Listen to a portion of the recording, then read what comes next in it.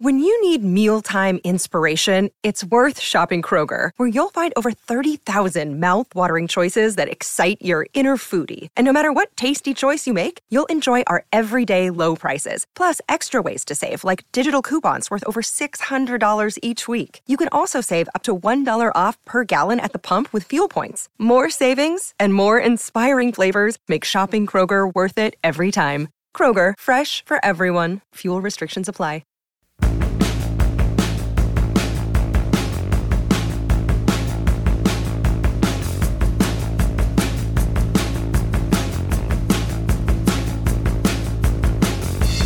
Hello, hello, hello. This episode is brought to you by Live Casino, and I am Matt Williamson. Folks, football season is here, and Live Casino is where FanDuel Sportsbook, America's #1 sports betting app, comes to life. Step up and place your bets at our self-service kiosk or with a sportsbook representative. Then cheer on your team and catch every heart-pounding moment of action on our huge 40-foot video wall. Bet, watch, and win at Live Casino Pittsburgh, Route 30 at the Westmoreland Mall. Gambling problem? Call 1-800-GAMBLER.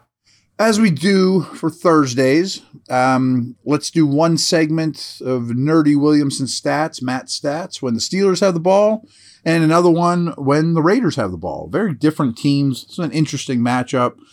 All the emotion aside, Christmas Eve, Franco, of course, Immaculate Reception, all that good stuff. But we're going to get into the nuts and bolts of things here. The Steelers' offense is up to 19th in overall EPA. Wasn't that long ago they were like 30th. 23rd per dropback, 6th in rushing EPA. That's for the whole season.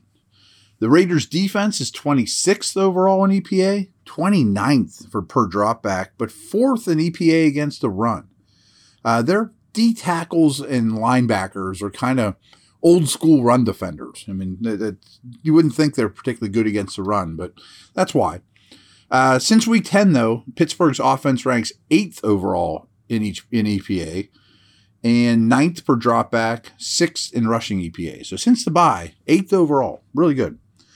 Speaking to EPA, last week, Mitch Trubisky led all NFL quarterbacks last week in EPA per play. He had the best outing of any quarterback in the league last year, or in the league last week.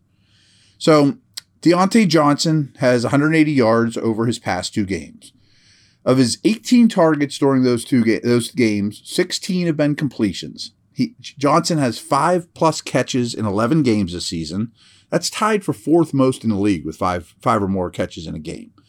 He's shooting for his 5th in a row with 5 or more receptions and 3rd in a row with 80 or more receiving yards.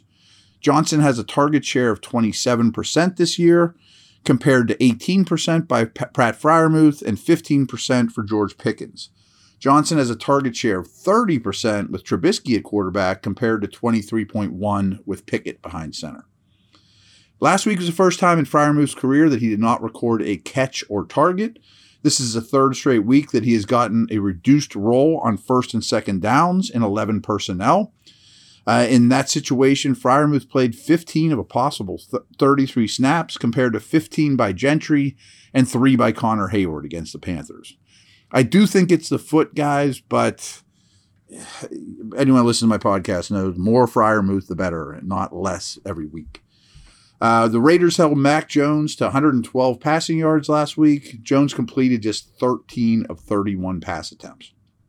Vegas allows 7 yards per pass attempt, which is tied for 24th in the league. But over their last 3 games, that number's all the way down to 5.6. Playing against Mac Jones and the Patriots sure helped, but they did what they did. Only 3 defenses allow a higher completion percentage than the Raiders, though. Pittsburgh has 35 pass plays of 20 or more yards. Only 6 offenses have fewer. Max Crosby is responsible for 11.5 of the Raiders' 25 sacks this year. Chandler Jones is next in line at 4.5, but no one else on the team has recorded 2 sacks this year, and Jones hasn't been very impressive. Vegas failed to record a sack against the Patriots last week, even though Mac Jones threw 31 times. Only the Bears, Falcons, and Bengals average fewer sacks per game than the Raiders, even though the Raiders blitz at the 8th highest rate in the league. Crosby also leads the NFL with 19 tackles for loss. He played, I think, all but one snap of the defensive snaps last week, which is really rare for defensive linemen. Crosby's a stud. After going 12 of 14 on third downs last week, the Steelers over their last 6 games have gained a first down on 46 of 84 third down tries. They've been 46 of 84, 55% conversion rate over their last 6 games. That's a massive number. After finding the end zone as a rusher just once in his first 9 games, Najee Harris has 5 rushing touchdowns in his last 5. Through 14 games, Harris has caught just 32 passes for 165 receiving yards. In his rookie year, he had 74 receptions for 467 through the air. Harris needs 45 scrimmage yards to join Le'Veon Bell as the only players in Steelers history with 1,000 or more scrimmage yards in each of their first 2 seasons. He needs to catch more balls. That's my take on it. The Raiders have surrendered 85 completions on 104 targets to opposing running backs, which is the 4th most catches to the position this year allowed. Their 697 receiving yards to running backs is the most in the league. Throwing to the backs this week is going to be key. I mentioned that their linebackers are kind of run thumpers, old school Vince Williams types. Man, get those guys against running backs, and that's why they allow so much production through the air to that position. Last week, the Patriots ran for 206 yards against Las Vegas and averaged 6.4 yards per carry against the Raiders. Ramondre Stevenson averaged 9.1 yards on his 19 carries last week in that game against I almost called him Oakland, Vegas. For the season, Las Vegas's 4.3 yards allowed per carry is tied for 11th best in the league. But they've gone up to 4.6 yards per carry over their last 3 games. The Steelers average 4.1 yards per carry, which is only better than 6 teams. Pittsburgh's most recent 7 games, the Steelers average 144.3 rushing yards per game after rushing for 87.9 in the games prior. 60.9% of the Steelers' touchdowns have come via rushing. That's the highest percentage in the league. So when they score, it's on the ground. Take that however you want, but it's also not a lot of explosive plays is the bottom line. And here's more proof of that is Pittsburgh has 5 carries of 20 or more yards. Only 5 teams have fewer. So of 932 defensive snaps for the Raiders, only Crosby, who's a stud, and Daron Harmon, the safety, have been on the field for 755 plays or more. However, Las Vegas has 25 different players that have played 98 or more snaps over these 14 games. So they've been revolving a lot of people in and out of the games, and they don't have more than 2 that are super fixtures that have played a real high percentage of their defensive snaps. The Raiders' red zone defense ranks 26th, but over its last 3 games is dead last in the NFL by a very wide margin. They're also 32nd in scoring inside the 10. Brutal. The Steelers now have 35 plays. Let me reread that. The Steelers now have 35 drives with 10 or more plays in the drive. That's tied with the Chiefs for most in the NFL. Pretty impressive. All right, I'm going to get a drink of water here. Throat's bugging me a little bit, and I'll be back in a moment.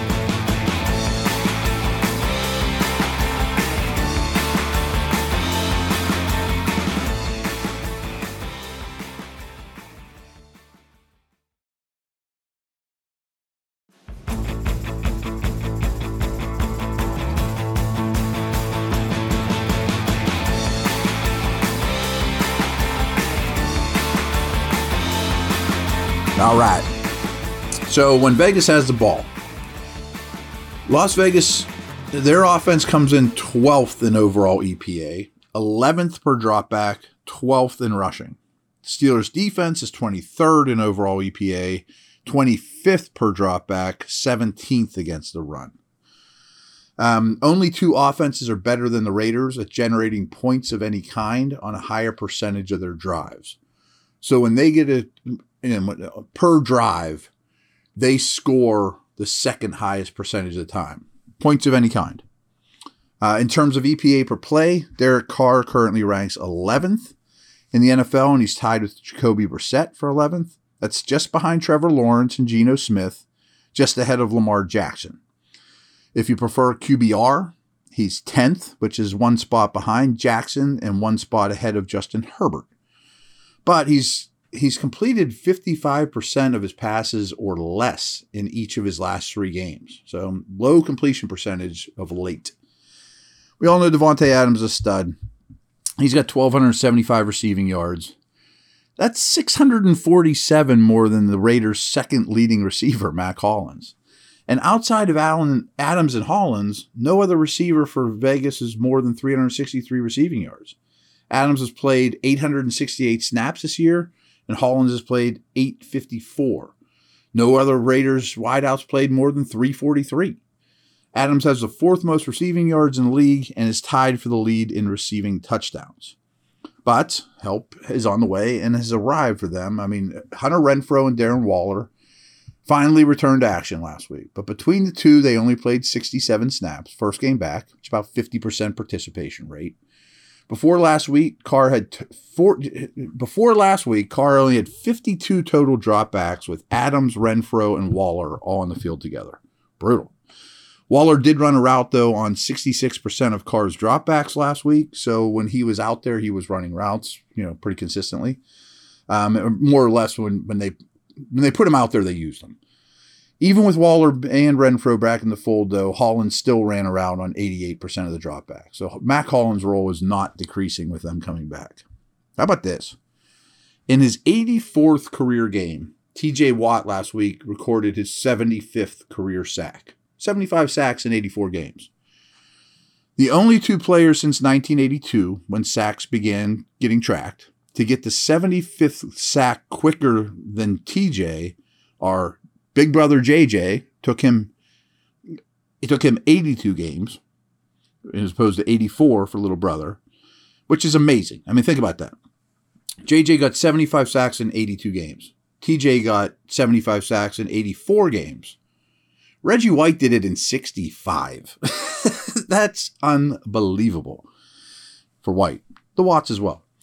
Anyway, 11 different Pittsburgh defenders have recorded at least half a sack this year, but only Alex Highsmith with 11, Cam Hayward with 6.5, and Watt with 4 have more than 2 sacks. And Robert Spillane is the only inside linebacker with a sack for the Steelers this year. That's terrible. I mean, I'm going to do a piece probably as soon as the season ends about lack of explosive and big plays from the true linebackers. Spillane's the only inside linebacker with a sack all year? Come on.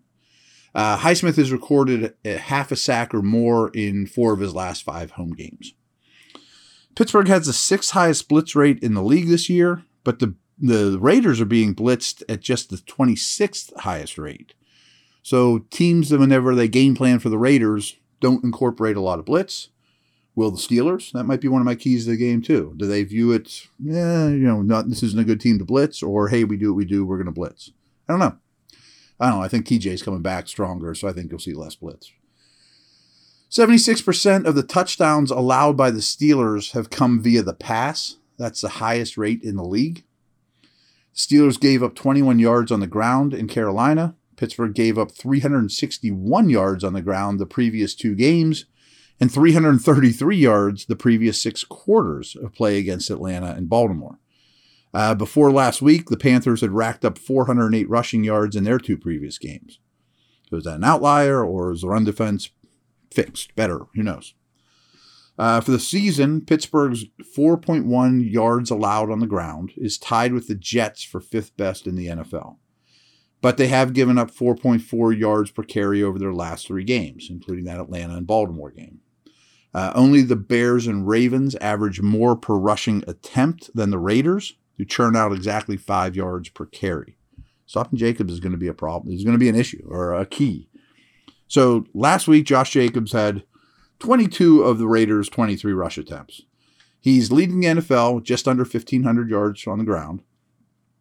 So he has 1,498. Their second leading rusher, Derek Carr with 88.